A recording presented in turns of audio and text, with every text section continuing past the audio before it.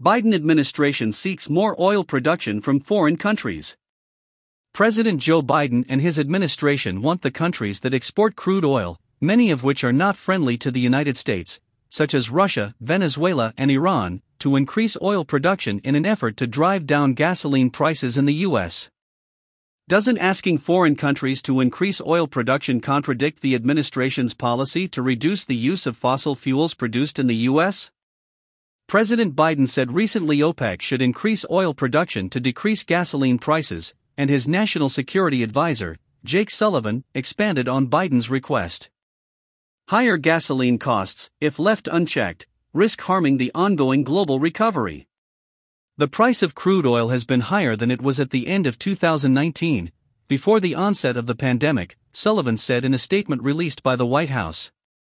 While OPEC Plus recently agreed to production increases, these increases will not fully offset previous production cuts that OPEC Plus imposed during the pandemic until well into 2022. At a critical moment in the global recovery, this is simply not enough. The administration wasn't finished.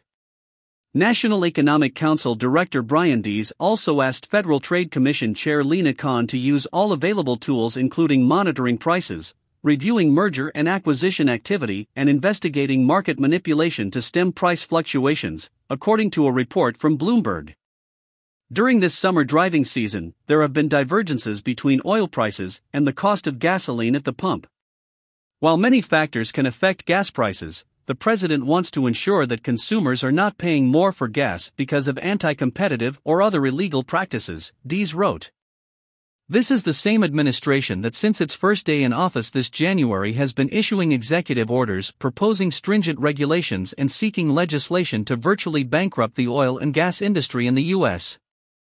The recent rise in gasoline prices, up about $1 per gallon from a year ago, comes from increases in economic activity, which has reduced supplies, and increased crude oil prices, the primary component of the cost of gasoline, 55%.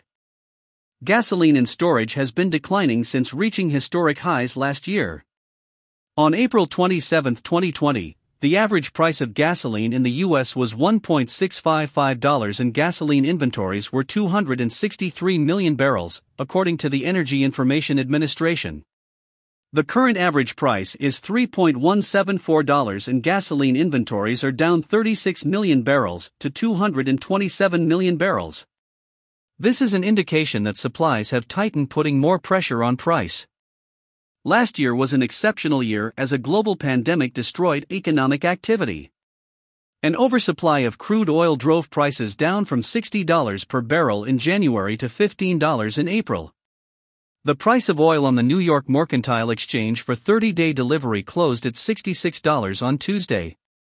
Of course, if the administration really wanted to reduce the price of gasoline to consumers, it could work to reduce or repeal the federal tax on gasoline. Alex Mills is the former president of the Texas Alliance of Energy Producers.